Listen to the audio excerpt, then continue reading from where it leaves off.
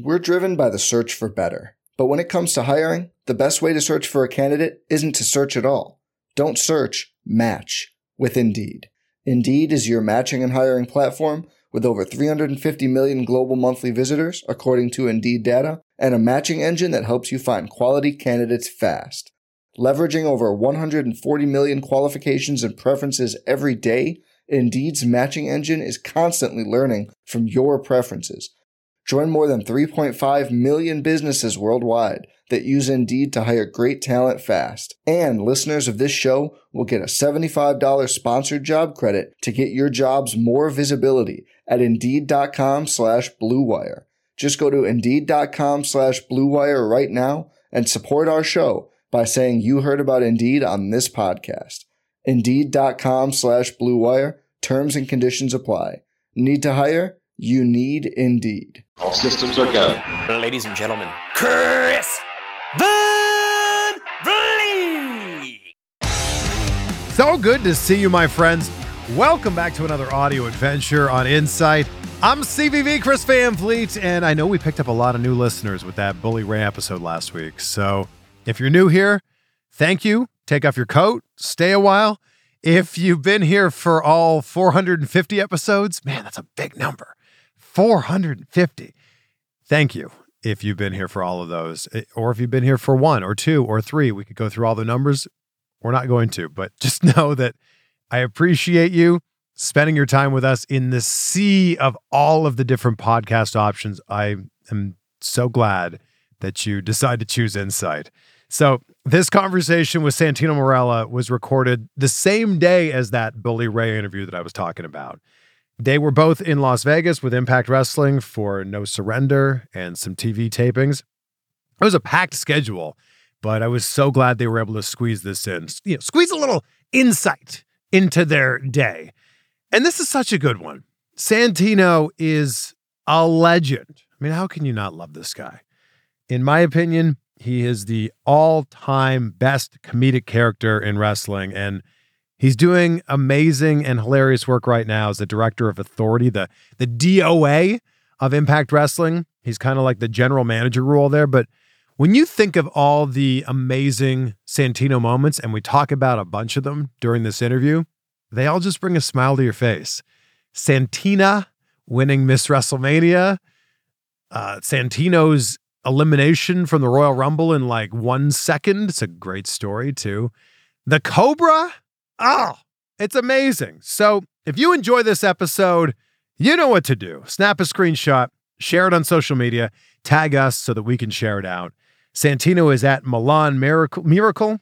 I'm at Chris Van Vliet.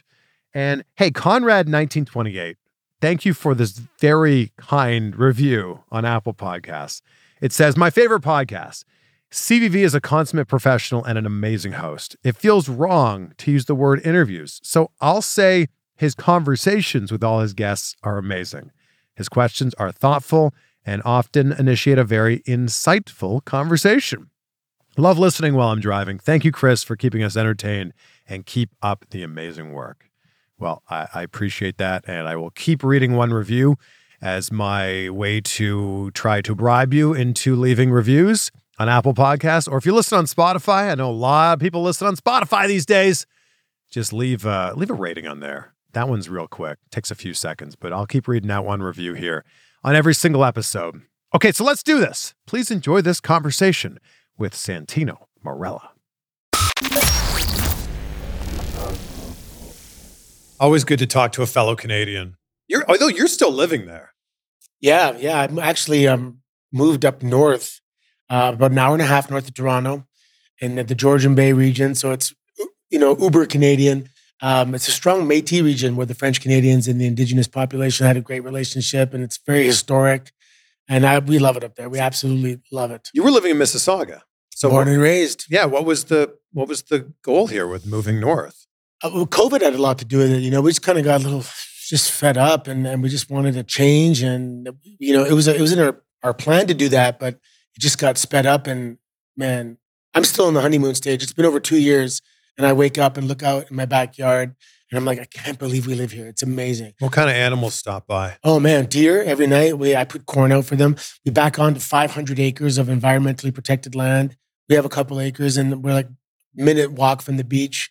And this farm, like we go to the farm to get our vegetables in the summer and stuff. It's incredible. This is what no one pictures of Santino Marella, by the way. Yeah, riding mower and like overalls in the summer. Yeah, very, very different. Actually, I feel like you can't just say Santino Marella. You have to say Santino Marella. Santino Marella. Oh, that's so good. Were you always able to do that accent? Well, it's funny. My high school, like almost my entire high school, all the parents were from another country. So I was a Catholic school. So Maltese, Polish, Portuguese, Italian, Croatian. And so all our parents had these funny accents. They all spoke English, but they had accents. So I have like tons of material just from my friends' parents. And that was kind of a lot of my friends even call me out on it. Like, because my neighbor, Son of Magun Ivan, is where I got Son of Magun from. And it's literally my next door neighbor. And it caught on. But yeah, I have a plethora of material to choose from. I think you might have had one of, if not the best WWE debuts of all time. Someone was talking about it yesterday. Yeah, people believed it. Yeah. People really believed it. And when I watch the footage, I can break it down to the moment where I got them.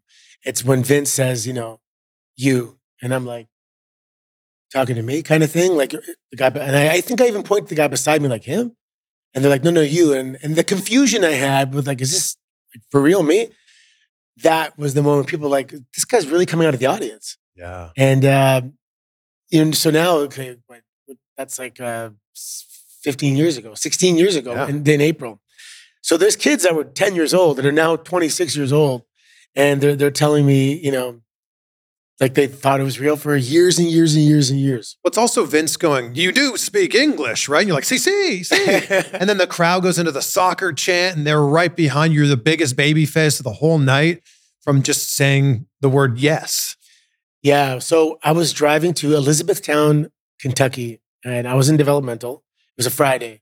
And Nova, Mike Bucci, called me and he's like, Boris, my character was Boris at the time. He goes, Boris, can you speak Italian? And like a month earlier, Dusty Rhodes called this guy, Fearless Jack Bull, hilarious gimmick. It was like an past his prime alcoholic, Evel Knievel comedy gimmick. And he said, can you ride a motorcycle? And he thought it was someone impersonating Dusty. And he said, nope, because everyone does a Dusty impersonation, right? Yeah.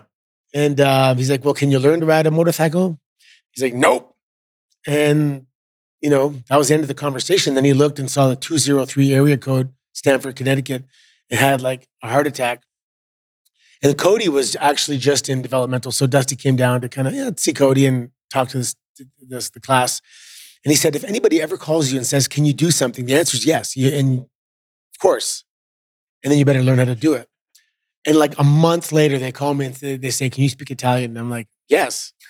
And then after I said a few lines, because I used to work downtown Toronto in rush hour traffic, I had a cassette in my car that would just play and like flip over and play. And so in rush hour traffic, I'd listen to this tourist Italian tape.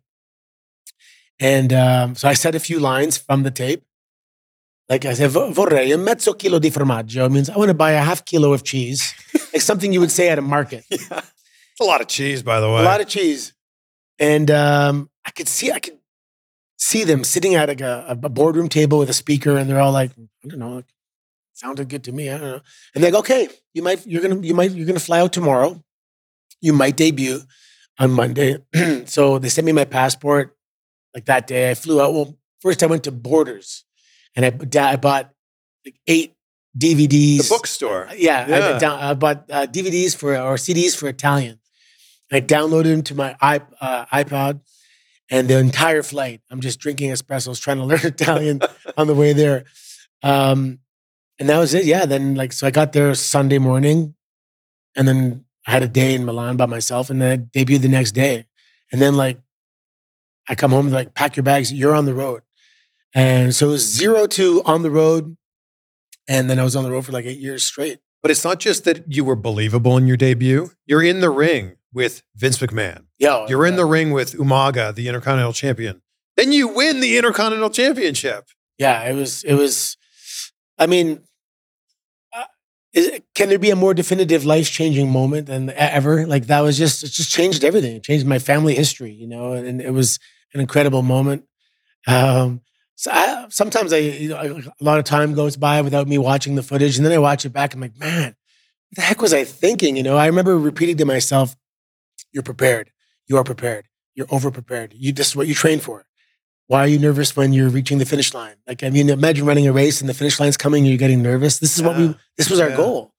And just talking myself through it, and I guess we hit a home run. So what day do you go from being in the back with everybody else to making the transition to you're an audience member for the beginning of the show? Yeah, so it's funny. This was in the middle of a tour. So I'm at the hotel and no one's there. They come on that night. So I'm already in my room sleeping. So I wake up, there's like the bus is leaving at whatever, like 10 a.m. or something. And I come down to go on the bus. And, I knew some people from OVW. But some people that were in the WWE, they didn't know who I was. They thought I worked for like the European office or something. And then I'm just hanging around in Raw, and then someone calls me and says, "Vince would like to speak to you." And I'm like, that's, the first time I met Vince and stuff. And, amazing experience, puts everything down, turns, you have his full attention, and just, it was a very good experience. So at what point, like, I imagine you get there with everybody else. Then when do they go, okay, well, Santino, you're going to go out in the crowd now? Oh, so as I'm walking in the door, I had met Arn Anderson before at OVW, and literally, like, they're walking out of the production meeting. He has his, his papers in his back pocket, and he walks by and goes, "Hey, kid, you having a good day? You're winning the IC strap," and walks away. I'm like, IC strap? That means Intercontinental Championship? Like, did I just hear that right? And then someone confirmed it. We had a little walkthrough, and then the show starts, and then they bring me out to a seat that says reserved. And the scene. The crazy thing was when Vince's music hit, everybody rushed the barricade, like 4 or 5 people deep. And I'm like, oh my God, he's not going to see me. And I'm like panicking. And then slowly, as he's talking, they kind of filtered back to their seats. And then Umaga came out, and it might have been the other order, but they rushed the barricade again. Like, oh my God, I lost my opportunity again. And then they kind of filtered back to their seats. And then when he said, "Does anybody in the audience?" And I'm like, phew, and I was there. I was front row. I think I even had to, nudge someone out of the way. But I had to make sure he can see me. And then he scanned the audience and said, "You, that guy." Yeah, in the brown shirt. Yeah. I still have that shirt. I'm saving it for the movie. What a transition, though, because your character was like this badass wrestler to then you became one of the greatest comedic characters of all time. Where did that shift happen? The shift happened. So the WWE universe, as you probably know, they do not like to be force-fed anything. And all of a sudden, this guy comes out of the audience, and he beats Chris Masters and Shelton Benjamin, a sneak a victory. And it's like, if he's not fully trained, he's beating the roster. Kind of doesn't make sense. And then there was a pay-per-view in the summer where Umaga was like killing me in Houston, and the audience was like, "One more time." And like the audience wasn't taking to the initial babyface Santino. That was kind of like just thrust into them. So they said, "Okay, we're gonna have to turn him heel, and if that doesn't work, see you later, repackage." And immediately upon turning heel, Vince found it very funny, and because once I did my first heel promo, I did guest commentary. Next week, another promo, and another pre-tape, because I actually separated my shoulder. This one. So it was an opportunity to speak on the mic. And, people that were in Gorilla were like, "Dude, Vince is cracking up when you're out there. He loves the character as a heel. So if you can pop Vince, you got a job, right?" That's the idea. So Vince was a fan, and from what I hear, and and there was actually no competition for a long time in terms of the comedic, the comic relief character. R-Truth a little bit at the time. He's kind of doing it now, but at the time there was really no one was like, they forgot Hornswoggle? A little bit, yeah. But I was on Raw. Yeah, most of the time. So there was for a long time, I just kept quiet. I didn't want to draw any attention to it, but there was no competition. There's a whole compilation online of you getting other wrestlers to break character. Oh, yeah. Who is your favorite to get to break? Oh, that's a good question. Probably John Cena, when I called him John Cena. And it's funny because people come up to me at like signings or conventions and they're like, we can't call him John Cena. For the last 15 years, we call him John Cena. And like, it changed the way a lot of people speak to him. But it was just so sudden. Like the pop was just kind of like, he just caught himself. But it actually became a goal of mine to try and pop everybody. I feel like you popped Vince during a little backstage promo. A little smirk, at least, from him. Yeah. The Donald Trump thing when Santina got fired, I think, yeah. I for years called Rey I can't even say it now. Rey Mysterio, Rey Mastrio. Mastrio. So in my phone, he's actually Rey Mastrio. Where do you come up with these? I don't know, man. My dad actually will mispronounce people's names. And if we have a friend named Kirk, he calls him Kurt or things like that. And I guess that's where it's from. The Trailer Park Boys are really good at that too. I appreciate it because I do the same thing. Chris Jericho was doing kind of like that, but more like in an insulting way. Like when Chris Jericho would call people like Kirk Angel, Chris Benoit, but he was doing it like to insult them. You were doing it like in this like oblivious manner. Yeah, oblivious. That's what makes it funny is that he's not trying to be funny. So at what point did you go, okay, well, this is kind of funny. Vince is kind of into this. When do you go all in? Like, all right, I'm doing this thing. Whatever they pitch to me, I'm in. Yeah, my philosophy was always, if you're given lemons, you make lemonade. And if this is going to be the character, then, I'm going to be the funniest guy I can be. And you have to be very giving and you can't take it too.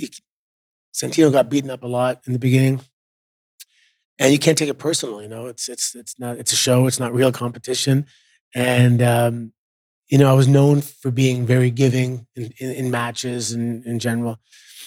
And that was really the base of it was just swing for the fences every single time. Whatever you're given, I was appreciative from day one. When I first got there seemed to be a little bit of a locker room culture of people being dissatisfied.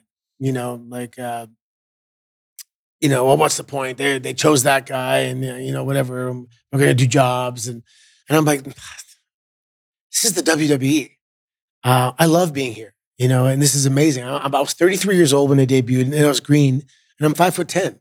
Like I'm already defying the odds just being here. Yeah. So I was appreciative from day one and I was super grateful my entire career. And I had people at the end of my career come up to me and say, you've always such a pleasure to work with. Like, thank you. You never had a problem doing anything with anybody and you made it really easy and you make it fun. And I'm having an awesome time. Like, look, this is our job. This is amazing, So I was very conscious of that the whole time. You were really good at getting things over, like the Cobra, the trumpet. Was there anything you tried to get over that you realized after a few weeks, like, no, it's not going to happen? There was one spot we did once that I thought was funny. Actually, it was funny, but okay. So the bad guys took the Cobra and they put it on their turnbuckle. So I take this horrible heat, just a beating during the heat. And finally, I get rid of one guy and get rid of the other guy. And there's nothing between me and my partner. So I'm in the middle of the ring. And he's like, going crazy. It was Brodus Clay going, come on. Now is the time. Go. And I look back at the Cobra on the heel turnbuckle pad. And I'm like, he's like, forget the Cobra. Just come on. And I'm like, looking back at the Cobra, looking at him, looking at the Cobra. And I'm like, and I go get the Cobra and I turn, boom, and they stop me. And the audience was legitimately so disappointed with that decision that they didn't even laugh. They were like upset. And then I came back and Messina's like, well, that failed kind of thing. I'm like, no, that's funny. Like anyway, a year later, I was at the same place. It was a European tour. It was Minehead, England, like the last day of the tour. So I tried something funny. And then I did it again and they laughed. So I knew it just... they got it the second time. Where did you come up with the Cobra? The Cobra I was in Japan. So for most of 2004, I was living in Japan. And after the shows there, we all go to the bar, restaurant, and everything. And there was a gentleman named Taro who was friends with my coach, Mr. Ishikawa. And he just was sitting at the table and just showed me this thing where he transforms his arm into this little kind of wooden puppet type thing. And I remember looking at Mr. Ishikawa and being like, I don't get it. What is that? He goes, oh, it's just a funny thing he does, you know? So he made me try it. The next time I saw him, he's like, do you remember how to do it? You know? And that was it. Like, that was it. That was just a little funny thing between us. I'm guessing about 5 years later, I believe it was Atlanta. And I was wrestling either Chavo or Carlito. I think it was Chavo. I said, hey, I'm gonna try something during my comeback. So it's like, you know, jab and clothesline or whatever, punch. And then I stop and do this transformation of my arm and I hit him. He turns away into a schoolboy. And without seeing it on TV, the audience immediately laughed. So, and like Cena, I always sat beside Cena. So he came back, I came back through the curtain. He's like, I would keep that if I were you. That was funny. And so I was doing it only on live events. And then one day I go to TV and Ricky Steamboat was my producer. And he's like, I was wrestling Zack Ryder. And he goes, you know, you're going over with the Cobra. Vince wants to see the Cobra. I'm like, Vince knows about the Cobra? He goes, yeah, he reads the reports. And I go, okay. So then, yeah, I did the Cobra. But the Cobra was crazy. Like in 3 weeks, really quickly, I would gesture for it. I would see in my like peripheral vision, like the entire arena, like jumping up. And they're doing it with you too. And I'm like, really? Like, I'm okay. They like it. I mean, I didn't find it that spectacular, but they loved it. So, and then I think I did it for like a year without the sleeve. And then we introduced the sleeve. That's brilliant marketing. Is that the piece of merchandise that you made the most money on? Yeah, well, yeah, more than t-shirts for sure. It's funny. I was calculating the money, but I miscalculated the percentages and everything. And I thought of making like, I'm gonna make extra $1,000 a day for doing nothing, you know, and it was not $1,000 a day. But to be able to turn that into it was brilliant to do the motion, but then to like actually put the sleeve on there, and now the kids can buy the sleeve. Whose ever idea that was? That's brilliant. I think Damian Sandow told me about to get a piece of merchandise. But one of the biggest compliments I ever had, I was doing a signing. This guy came up to me and he said, hey, when I was in elementary school, they had to ban the Cobra from my school, like on the announcements, because everyone was Cobraing each other. That is like, so good. That's like I made it. That's like, you know, pop culture, mainstream. Like if the Cobra has to be banned, the Cobra's over.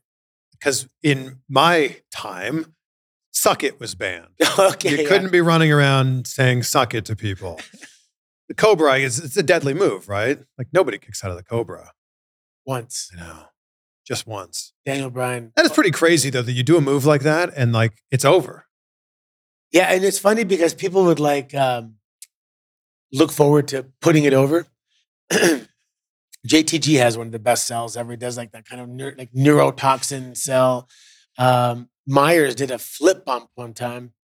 That was a bit too much. But no, I mean, Cena said if he ever takes the Cobra, he's not moving for like half an hour, you know. I put it up there with the people's elbow because it's a move that probably shouldn't be a finisher, but it's so incredibly entertaining. The crowd is so into it that it works. Well, it's funny because when you're in school, they tell you to come up with a finisher that you can do to anybody. Right. And this is literally, you can do that to anybody. It's a little chicken peck. And I mean, like, I can be 70 years old and make an appearance somewhere and someone pokes me and says, you're an old man. And out comes the Cobra and I give him a chicken peck to the neck. And I can do it forever. Was it your idea to grow out the unibrow? Oh my God. No, it was mascara actually. So I don't remember how or when I first did it, but. So you're saying all these years later, it was not a real unibrow? No, God, no. It's just, but it went on, okay, you know, mascara has the brush and the bristle. So it takes 2 seconds. Go boop, boop, and it's like done. And it's funny, there was a kid at the airport who worked at the airport who had a legitimate unibrow. And he was so happy to see me because like representation, like, look, I'm like you. And then he looks at me like where is yours? You know? And I'm like, sorry, man. But Vince thought it was hilarious. So then when I tried to stop doing it, I had to keep doing it. Well, yeah. I mean, that was part of the gimmick. And then I think I was either injured or I had some time off. And I came back and I didn't do it. No one noticed. But one day I tried to do like a different, little bit of a change to Santino. I got like my eyebrows kind of done, some highlights. and everyone tanning, and Vince's like, no. Too handsome for Santino. So yeah, I had to dye my hair back and put the unibrow back. And then the speed walk was the same thing. Speed walk. Like, it was funny in the beginning, but like, Vince wanted me to go around the ring twice. And I'm like, it's just like, but whatever. Whatever Vince wants, Vince gets. But this goes back to what I was just saying. Like, everything that you did, it got over. Like, the silliest, most ridiculous things you would get over. Yeah, it's funny. If I do it now, the speed walk, even for a little bit, it's I guess it's nostalgic now for some people. Can you turn the accent on like that? Yeah. Like, we could do the rest of the interview with the accent? Of course we can, no problem. That's incredible. When you talk about WrestleMania moments, is WrestleMania 25 considered your WrestleMania moment? Is that the Santino one? Yeah. I love that you didn't even know. Yeah. No, I'm bad with the years and the numbers. It's oddly enough, that was my biggest WrestleMania moment, actually. I was the captain of Team Teddy. I had a match with Kofi against Big Show and Kane. So I had some matches, but that was like the most highlighted, spotlighted moment in WrestleMania. What was the lead up to that? So the lead up was the storyline with Beth Phoenix and myself, Right. where I was battling to be the alpha in the relationship. So the relationship dynamics was what we were going after. And, I was insecure, and I'm trying to show that men are better athletes. So I'm going to dress up as a woman and enter the women's battle royal. And the whole idea was just for their storyline with Beth and I. And it was supposed to be a one-off, but it was so funny that it ended up lasting for months and months. I had to get fake lashes every day and all that stuff. I had to go shopping in Houston at a mall for like the gear that day. What? Yeah.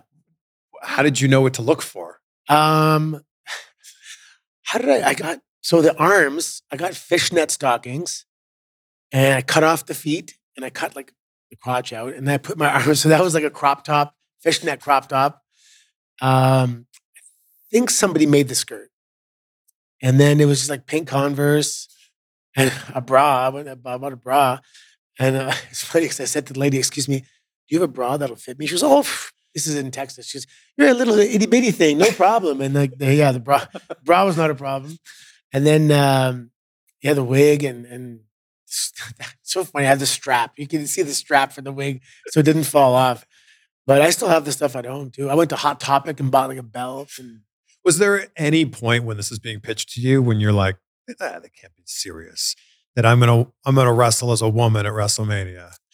Yeah. So my understanding, and what one of my original coach, Don Koloff, said is like when you dress as a woman, it's like they're squeezing out the last bit of water out of the rag type thing. Like this kind of could be the end, but it wasn't. We came back and we were Santino for years after that, and I was a little concerned about that. Like, oh no, like how do you come back from that?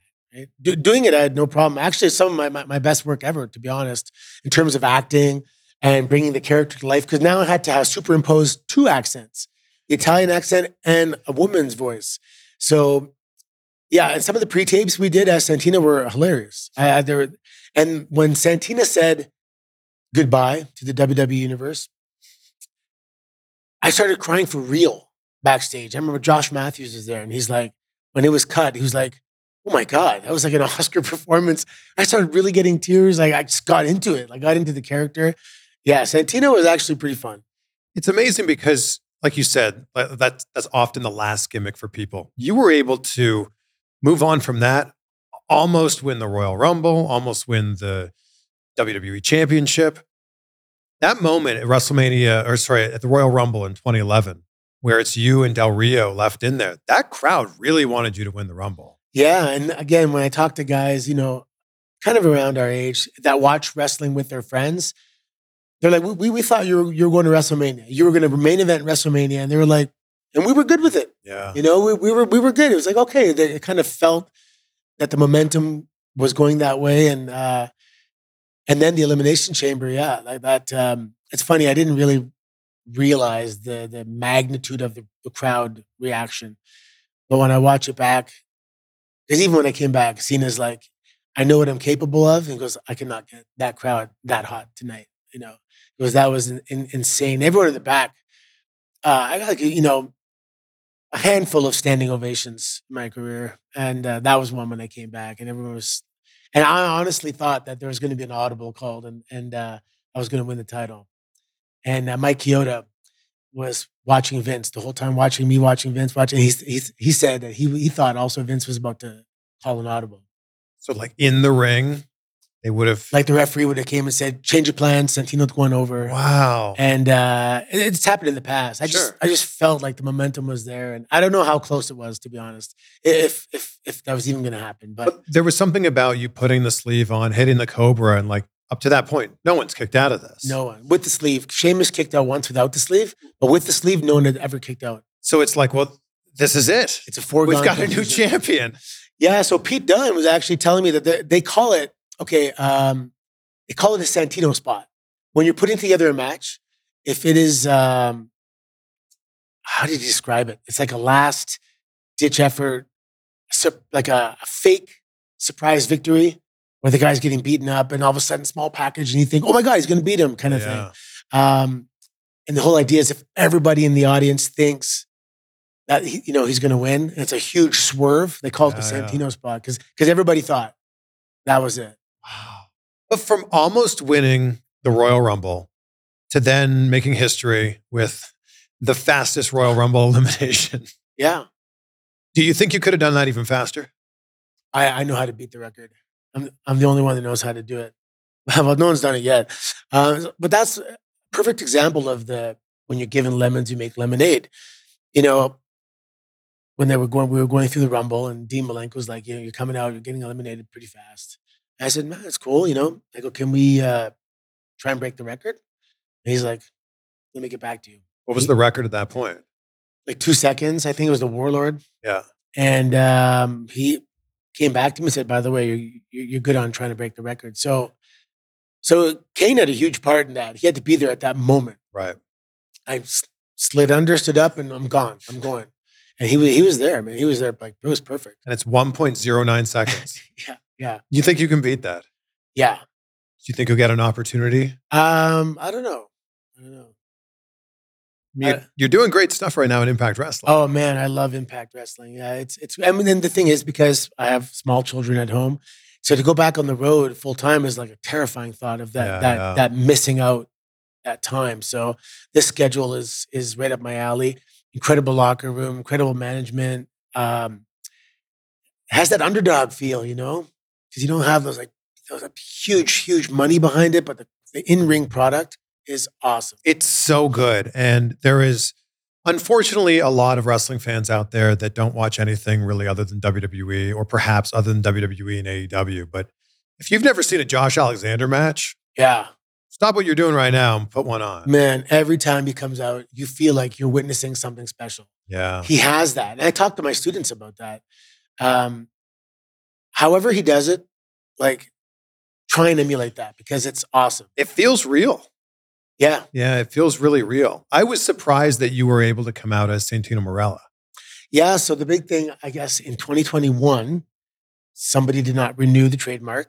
And as a habit, when Impact gets guys that were former WWE guys, they look up the trademarks. They have to come up with a name for me. Well, what can they call me? Saint Tino or, something? It could be Anthony. Yeah, no, nobody wants to see Anthony. I found out, nobody really wants to see Anthony. They're in fact disappointed when they see Anthony. But it was available. Impact grabbed it. And they say, hey, great news. You can be, which makes it so, I was going to have a great time anyway. But the fact that I can be Santino Marella and be the genuine article and not a knockoff. Yeah. It was just the icing on the cake. I can't believe they didn't renew that because they renew everybody's trademarks. I wonder why. I wonder, either somebody dropped the ball and, with COVID and maybe there's some changes or maybe they thought, what's the point of really holding on to it if we're not going to make money off it? But it's like a few $100 to renew the trademark. Oh, I don't even know. I never even looked actually. Yeah. Oh, so you don't own it. Impact owns it. Impact owns it, but they let me use it anywhere I want. We're driven by the search for better. But when it comes to hiring, the best way to search for a candidate isn't to search at all. Don't search, match with Indeed. Indeed is your matching and hiring platform with over 350 million global monthly visitors, according to Indeed data, and a matching engine that helps you find quality candidates fast. Leveraging over 140 million qualifications and preferences every day, Indeed's matching engine is constantly learning from your preferences. Join more than 3.5 million businesses worldwide that use Indeed to hire great talent fast. And listeners of this show will get a $75 sponsored job credit to get your jobs more visibility at Indeed.com/Blue Wire. Just go to Indeed.com/Blue Wire right now and support our show by saying you heard about Indeed on this podcast. Indeed.com/Blue Wire. Terms and conditions apply. Need to hire? You need Indeed. Hey, it's Kaylee Cuoco for Priceline. Ready to go to your happy place for a happy price? Well, why didn't you say so? Just download the Priceline app right now and save up to 60% on hotels. So whether it's Cousin Kevin's Kazoo Concert in Kansas City, go Kevin, or Becky's Bachelorette Bash in Bermuda, you never have to miss a trip ever again. So download the Priceline app today. Your savings are waiting. Go to your happy place for a happy price. Go to your happy price, Priceline. It's amazing to me that as we sit here right now, there are still people that are blown away that you don't speak with an Italian accent. Yeah, I know.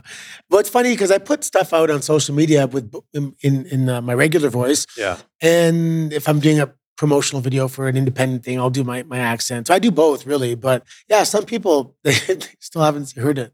If we were to have Santino pop in here for a second, what's your favorite match of all time, Santino? As Santino? Yeah. Oh, there was a one times I was wrestled with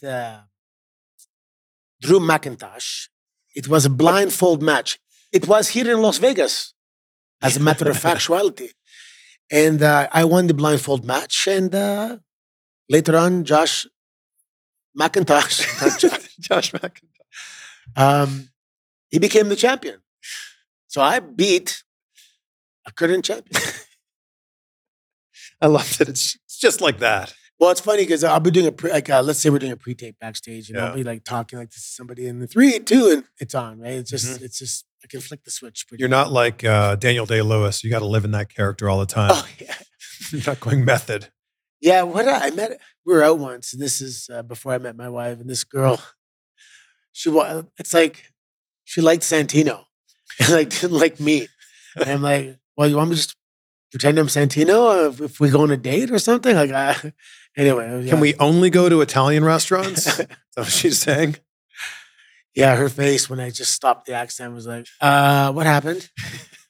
So you mentioned it. You have small kids. You have 3 kids. Yes. WWE fans will be familiar with your oldest kid. She's crushing it.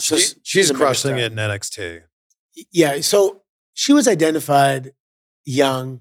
Bianca, but Ariana Grace. Ariana Grace. When she was a child, everyone would just come up to me and like, this kid's like going to be something. She's like a superstar. She can be prime minister. She can do anything. She was just articulate, and her personality it was incredible, right? So now all of a sudden I have all this pressure. Like I have to be able to nourish this. I have to be able to get her where she needs to go. If she has all this potential and this talent, if she doesn't become a superstar, it's because I dropped the ball. Mm. So we had some very serious conversations when she was 8 years old, and I'm like, you're born to be a superstar. And she was 8, and I said, I don't know how to take you to Hollywood. I don't know how to get you there. But what I can do is I'm pretty good at this wrestling thing, and WWE, they make movies, WWE Studios. So I'm going to go become a professional wrestler, and then we'll make those connections, and then I'll pull you in. That was the plan, the 18-year plan, we call it. And so I had to go. I left. I had to go to Japan for a year, and I went to Kentucky for a couple of years. And it was hard for us, both of us. It was very hard. But it paid off, It paid off when she got signed, not when I got signed. She definitely has this it factor, this charisma that when the camera's on her, whether she's cutting a promo or she's in the ring, you can see she has it. Yeah, she cut a promo when she was 11 years old at OVW. So she was down visiting me. And let's say promo day was like Tuesdays. And I said to Al Snow, I said, can Bianca cut a promo? And he's like, yeah, of course. Like he thought that was great. So the next promo class, it was the end of class. And I guess he thought, or I was just, wasn't serious kind of thing. But anyway, so at the end of promo class, I go, can she do it? He's like, yeah, of course. So she went in the ring and she crushed it. And it was like, those like comedy movies where someone makes a speech and it's like quiet for 2 seconds and then everyone erupts. Yeah. It was one of those things. And everyone that was there, Maurice was there, Miz was there, Beth Phoenix was there, Alicia Fox was there. Anyway, people I can remember because every time they always mention that promo. And she crushed it. I think it's on my Instagram somewhere. So 20 plus years later, you're a dad again. How different is it this time around? Oh my God. So I loved being a dad when Bianca was little. I had Bianca in university. Wow. Where'd you go to university? Concordia. Oh, wow. I went to Laurier. Oh, nice. Yeah. So between second and third year, Bianca was born. Wow. And my university experience was very different. Sure. I was a national champion my first year. I met her mom that summer. She was on the way in second year. She was born in the summer. And, we were living in Montreal together third year. And then by fourth year, I had to go back by myself to finish my degree. So it was hard. And during this whole time, I'm on the national judo team and wrestling in university. It was, when I look back, I'm like, how the hell did I even do that? It's crazy. But at the time, it was just what it was, but I loved it. I loved talking to her. I loved just driving and she's in the back seat, the best conversations, grocery shopping was fun, just talking and teaching. And she was amazing. And I always thought I'd have more. And then I'd be on the road and I'd be thinking, I'm like, am I just a parent of one? Like, if it is, that's great. It's awesome. It was an awesome experience. I go, I just feel like there's supposed to be more coming, man. And I'm like, but the clock is ticking, I'm getting older and stuff. And I met my wife in 2014 and we were on the same page, man. We wanted a family and stuff. So now I got my son, Marco, who's 4, and my daughter, Milena, who's 1.5. And when someone is, let's say, walking down here and they're like, ba-da-ba-ba-da-da-da-da, and you go, this guy's in love. Yeah. I'm like that every single day. Oh, I love that. I wake up and I don't even post stuff because I don't want to be that guy that, okay, we get it. Your life is awesome, And I don't want to show off, but I'm living, I'm in love. I'm in love with my kids. I'm in love with my life. I'm in love with where we live. And I'm excited to go to bed because I can't wait to get up and do it again. And hear my daughter, she's starting to talk now. So, and it's incredible. And it wasn't always like this, man. When I was, before COVID, I was working 7 days a week at Battle Arts and putting on shows and birthday parties and all that stuff. And I was dreading the next day. I wouldn't go to bed. I'd collapse on my bed, 16-hour days. And I'm like, I'm not enjoying this. I'm not enjoying this. This sucks. I'm trapped here. And I had so many different opportunities come my way that I couldn't take because I had to work. I had to be at the gym. I had to do everything. And in 2020, I sold part of the gym. So I have partners. I run the day-to-day. I got my life back. And now I look forward to every single day. It's an incredible blessing, to be honest. I don't even want to, sometimes I don't want to show my yard, I just don't want to be a show-off guy, But it's amazing. And my son, so you have these blank canvases that you can just paint and instill and teach. And it's not brainwash, but it's kind of, like my son is 4 and I'm trying to make him, like my daughter is very, very conscious, right? And I said, look, we're the lucky ones, man. There's people that can't walk. We can. We're lucky. There's people that don't have food. We do. We're the lucky ones. And he understands the concept that we are the fortunate ones, And just watching him grow and develop into this mindful little boy. He's like the perfect little boy. He wants to play fight. He likes to cuddle. He still lets me carry him and stuff. But the first time I get action figures And this guy talks, and this guy talks. And I see him. He was like 1.5 or 2. And he's like, okay, I get it. You play the voices for those guys. And like the next day, he's playing with action figures. So, and you can tell them everything you want, but they're watching. Yeah. They're watching. And people don't realize that. They, some people say, oh, do as I say, not as I do. No, they're watching. I'm soaking all this in right now. Oh my God. Yeah. I'm going to be a dad in 3 months. I know. It's crazy. It is crazy. I knew it would happen eventually. And now that, we decided, all right, we're ready to have kids. You know what it is? We're having a girl. Hey, okay. So every guy wants a boy. I think The Rock said it, but every guy needs a girl.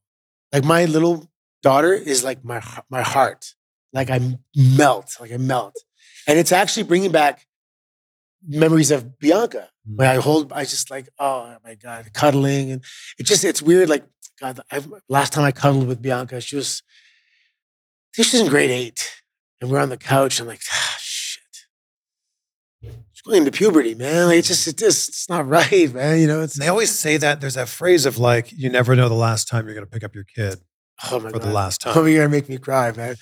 Yeah, I can't remember the last time I picked up Bianca. But even my son now, he still lets me carry him. But Damien Sandow was over at the house and we were coming to the house and he did put me down, for a second. I was like, oh. So that was a little one. And even there's these stages, like Bianca was little and I closed the door. She's in the bathroom, eh? Like, get out, privacy. I'm like, what?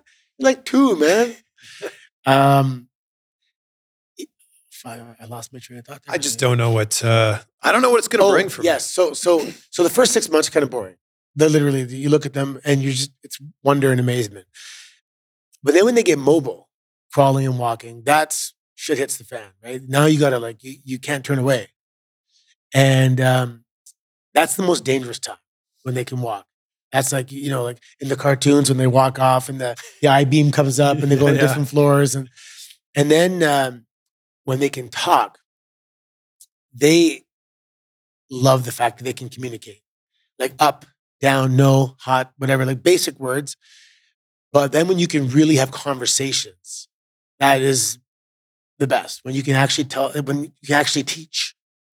I took a picture last week. It's just me driving. My son's in the back. And that's my classroom. When I drive him to whatever, those are the best conversations. We talk about everything, life in general, yeah. Do you think you have 2 more pro wrestlers growing up in your house right now? Well, Marco recently, he hasn't watched a lot of my stuff, but he said when he grows up, he wants to be a wrestler. But, yeah, I don't know. He's going to have the opportunity to watch his sister. Yeah. So Bianca watched me, but she was in, how old was she when I debuted? She was 12 when I debuted. So, yeah, she wasn't a kid already. But he's going to watch his sister. Yeah. And the youngest one is the aggressive one. You give a lot of hope. Like when you talk about, like everyone focuses on DDP, not starting wrestling till he was 35. Like this is the same type of story that I don't think gets enough focus, that you were later on in your career when you got that opportunity. Yeah, I was 31 when I started learning like WWE style wrestling. I didn't lock up till I was 31. See, that's amazing. There's so many people that are 27 that go, I'm too old now to go to wrestling school, so that's too bad. It's not going to happen. Yeah, no. I mean, you know what? I had the ability to make it very believable in anything I did, and I brought it to life. And there's a big difference when you play a wrestler or you become a wrestler. Bully Ray, we were talking about him earlier. When he cuts a promo, he's legitimately mad at you, and he's not pretending to be mad. He's mad. He taps right into it, and it's real. And that's every good actor is like that. Mark Henry one time scared the hell out of me. Before we went out there, he just looked at me and said, when I get out there, I'm bulletproof. And I was like, okay, like smile and say just joking. But and the look in his eye, I'm like, he wasn't my friend for a second, man. Yeah. And yeah.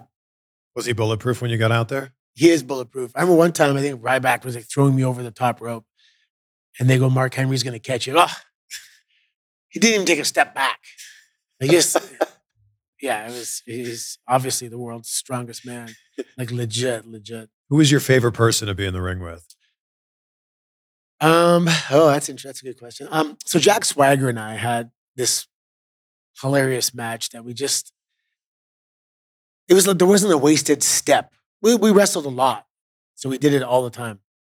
We would tweak it and modify it, and it was like, I don't want to say it was the perfect match, but I mean, it was there wasn't a wasted step. The audience popped every time. The referees were popping. The doctor was popping. You know, it was a fun match. So that was a lot of fun. Tagging the Usos, like when Vladimir Kozlov and myself were tagging, like the Usos are like amazing. Like I didn't have to look. I knew they were there. And they were always where they had to be at the right time, and I could just bank on it. Yeah. Primo and Epico, awesome wrestlers.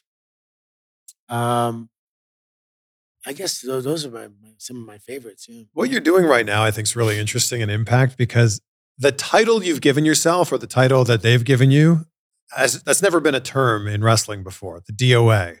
Yeah, and that's, what's the other option? General manager. General manager. I mean, there's a whole bunch of them. Yeah, but this is new, right? It's that's the whole idea, is to not just repeat. But it's that you're also like DOA, like a 3-letter organization. You're coming out with the badge around your neck. It's great. I love it when the DEA. Yeah, or like the FBI jacket and stuff. And I actually went and bought like tactical pants and tactical boots. Tactical boots are expensive. They're like $400. What? Like police boots, yeah. Should have just bought the actor version of those. But it's funny, like I flipped the badge, and now I'm working with Dirty Dango. He's my deputy and stuff. So we have tons of fun. I was reading some of my like lines I have today coming up when we're doing TV today, and I'm laughing reading them. It's just funny. There's some really, really funny stuff. And if you like comedy, Impact Wrestling is where I'm at, so that's where it's at. With everything you've done in your career, do you think that you've had a Hall of Fame career? I don't know. People say you're like, I hate this question. No, my friends tell me that. JTG used to always say that. He's like, even if you stop now, you have a Hall of Fame career. 100%. Really? Of course. Yeah. I mean, for the comedy category, there's no category. Well, there's a celebrity wing, and then there's everybody else. Yeah, if they do it, that would be a great honor. Actually, I'd have my daughter induct me. I was kind of stepped away, and I was kind of done being on the road, and I was kind of over being Santino, and I wanted to be just myself again, and I was myself, so WWE, for example, is not even my last chapter. Yeah. It's like 3 chapters ago. Yeah. And Battle Arts is a huge chapter in my life. We're coming on 10 years in 2020. There was Labor Day 2023 is 10 years since we opened. Wow. Fastest 10 years of my life. And then moving up north is a whole other chapter. I've never lived in the country before. I've always lived in cities. And then the kids, it's a whole other chapter. So like WWE is, and then coming back on the road with a lighter schedule is amazing. It's another chapter. When the chapter closed with WWE, did you hang on for another few months or a year going, oh, they'll bring me back? Oh, this can't be forever. No, because I had my neck issues, right? I had a double cervical fusion. I couldn't wrestle anymore. And I knew that the clock was ticking. So I started my business while I was still there. But you didn't need to wrestle to be Santino. Yeah, I thought they were going to keep me around, to be honest. I wanted to do a general manager gimmick there. But I was cool with it, man. It was nice to, this strange, liberating feeling, actually, when it's like I'm me again. Like I like me, right? Me got me there. I was hungry, and some of the best memories in the wrestling business is not when you made it, is when you were hungry. And I was living in a little efficiency apartment in Louisville, checking the price of food to get the cheaper one. Like I was stretching. I couldn't work in the US. So I was living off savings. And God, man. They didn't get you a visa? No, for OVW. Oh. OVW, I just drove down as a student. I had rented an apartment. They probably shouldn't have rented me one. I was just like a tourist, Yeah. And I mean, my bank account was just going down and down and down and down and down. And I actually ran out of money the day before I got signed. And my mom, who worked at the bank, was like, Anthony, your bank account's getting kind of low. And I'm like, it's coming. They say it's coming. They say it's coming. They're like, hold on, it's coming. And, I get some, someone would give me the Iggy, like, the office is talking about you, man. They're watching. They keep going. You're doing good. I was the only non-contracted guy on OVW television. And I cashed in like RSPs. I did everything. I had to borrow $400 actually once from my mom. And then the next day I got the call. So people are like, you got your dream job. And I go, you know what was better? Avoiding disaster. Because I would have had to go home, 32 years old, parents' basement, with my daughter would have, how do you explain, like, I didn't get the job done? I would have to reformulate a game plan. I mean, I didn't want to think about what the hell would have happened if I didn't get signed. I was all in. I was like the definition of all in. I was all in. So with that story in mind and the fact that you were right up there on the brink of not being able to do this, what do you tell your students when they're trying to break into the business? Well, Dr. Tom told me, he goes, there's 3 kinds of people in this business. Those that say, I'll give it a shot. Those that say, I'll try my best. And those that say, I'll do whatever it takes. And I knew which category I was in immediately. I did whatever it took, it took. It's tough being a coach because the success rate is very low. I've had hundreds of students and I've had 2 or 3 people get signed, If you walk in and you're not attractive and you're not strong, like you're skinny and like, there's anomalies, but you can't bank on being an anomaly. You have to really improve your odds by looking like a pro. Yeah. And you don't have to figure out how to train and how to eat. That's out there. You just got to have discipline. And some guys, I use this analogy all the time. I went to the Louis Vuitton store in Paris because Randy and Ray like Louis Vuitton. And I saw a wallet. And I'm like, I could rock a Louis Vuitton wallet. 6,000 euros. I'm not willing to pay that price for this. And a lot of guys that want to be professional wrestlers, when I say to them, listen, you got to train 10 times a week minimum, if not 12. I mean, you have to do, I was training 3 times a day at OVW. So I was away from my daughter. And I'm like, if I'm going to be suffering like this, I'm going to maximize every second. I go to private classes at Rip Rogers in the morning. I go to LAC, the gym, and just like train like crazy. Come back for Al Snow's class. I trained like, I burnt myself out at one point. I got sick and I had to take a week off. And that, I wanted to reach that point, to know that I was doing everything I could. If I never burnt out, how did I know I was doing as much as I could? But a lot of students, when I say, look, you got to train 12 times a week, and they're like, I'm not willing to pay that price, just like the Louis Vuitton wallet. And that's a conversation you have to have with yourself. Right? If you're not willing to pay the price, then you don't get it. Right? But sometimes guys walk in 6'6", good looking, and all right, there's a softball. Right? You know what I mean? Yeah, I'm blown away by the people who have been wrestling fans their whole life, go to wrestling school when they're 18, 20, whatever it happens to be, and they've never stepped foot inside a gym like to lift weights. But I'm just like, I don't get it. Like, you've watched wrestling your whole life. Maybe you're not going to look like the Ultimate Warrior, but you should at least get some cardio in you. You should at least get some muscle definition, some tone. That blows me away. Yeah, I mean, so with my students, I have a conversation. I said, what are your goals? You want to work the indies? If that, which is a completely valid goal. Yeah. I had a female student that said that. She goes, I just want to work the Ontario indies. Great, that's doable. And when she got to a point where she was good enough, she now works the indies. And but if you tell me, like honestly and legitimately, that you want to do this for a living at the highest level, then we have an understanding. Okay, let's get to work. And if you're not changing your physique over a year, I'm probably going to lose interest in you as a student because you don't want it.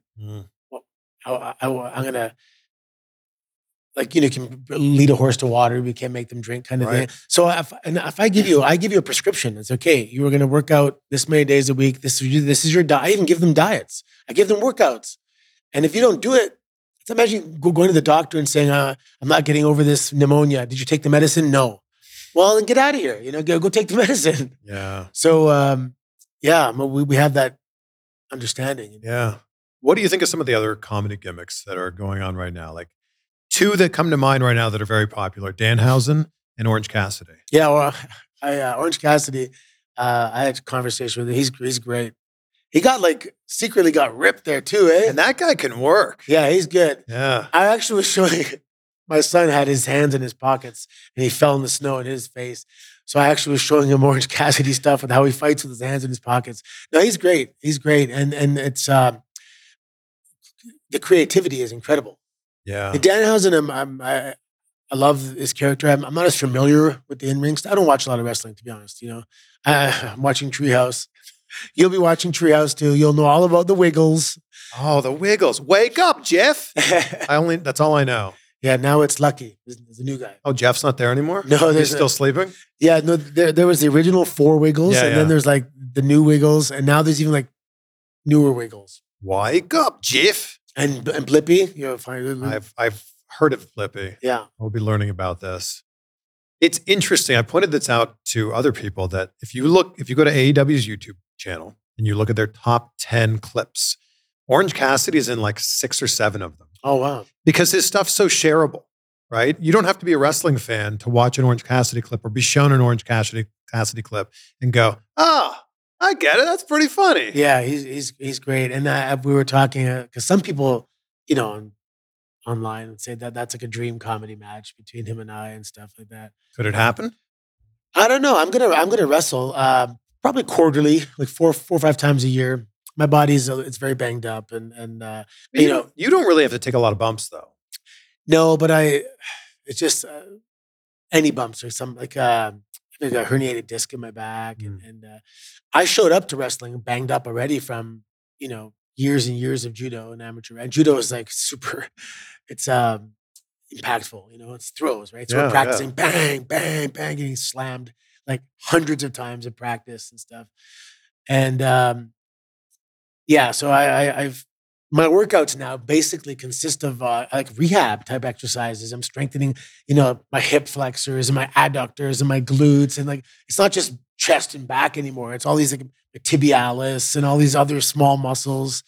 I do want to do I'm turning 49 next month, so when I turn 50, I want to compete at a world's VJJ for my age group.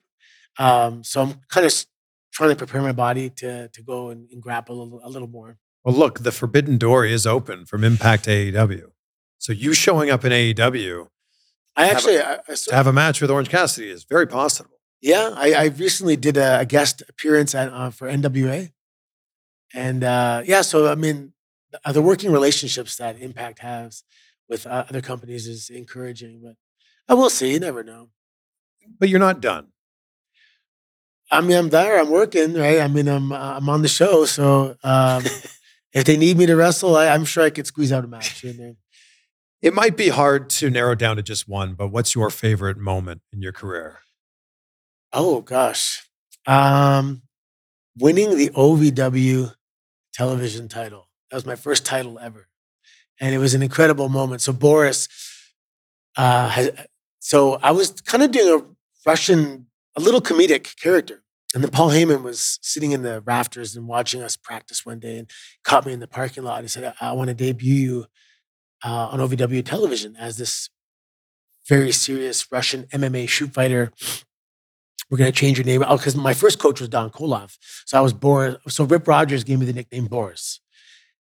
So I had this, epiphany. I'll be Boris Koloff. Because I think there hadn't been that rendition at the time. So I was Boris Koloff for a while. And then Paul Heyman changed me to Boris Alexiev. Because Vince was a fan of the Russian power Olympic weightlifter Alexiev. So just that name recognition, which was I thought was brilliant. And I'm like, well, how are these guys going to believe me? I've kind of been doing some comedy stuff. I'm in the intermediate class. And he said, 3 weeks, they're going to forget anything that you did in the past. So I came out and squashed someone. Next week came out, squashed someone. Next week came out, squashed someone. And then when my music would hit after that, it was like the atmosphere in the Davis Arena was insane. People would be going, fight, fight, fight. Like they thought someone was getting their ass whipped. And there was no one really doing the MMA gimmick at the time. I've been doing hard strikes and really, really stiff, strong style. big throws, submissions, and super aggressive. And I forget what it was. You won the TV Oh, title. yeah, TV title, yeah. So I'm making, I'm working up. I was like an unstoppable force. And so I had a tag team partner at the time, Mr. Stronco. But Paul Heyman wanted to put me on TV, so Mr. Stronco became my corner man.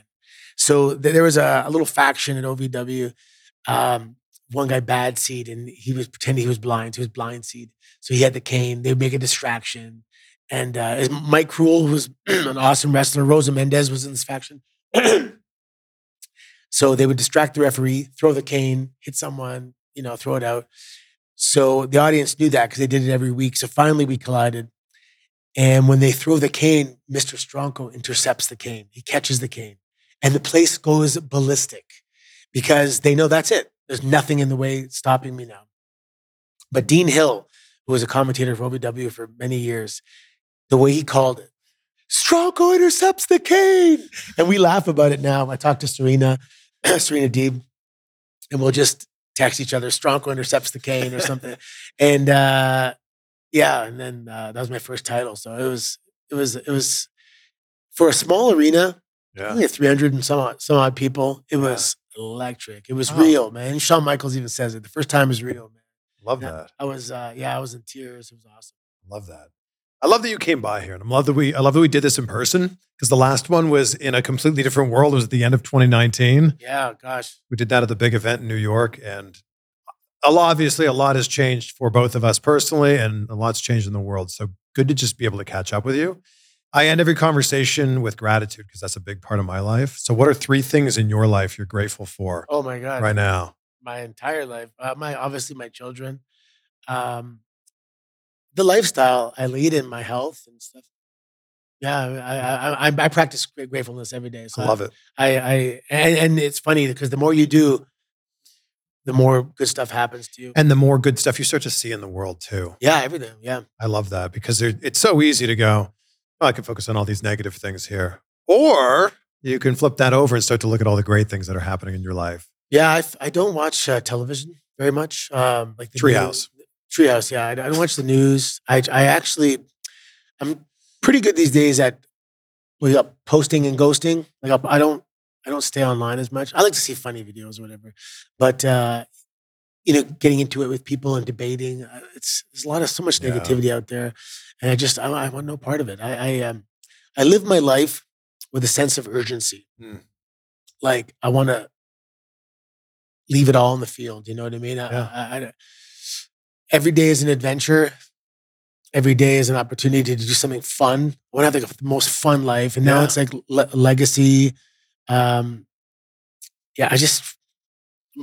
email is AC to the max. And it's been like, that's my first email ever. And it's because I live my life to the fullest every single day, every day. Even if it's making lunch, I try and make it like it's a thing, and okay, gather around. So everything's a production. I love that. Yeah,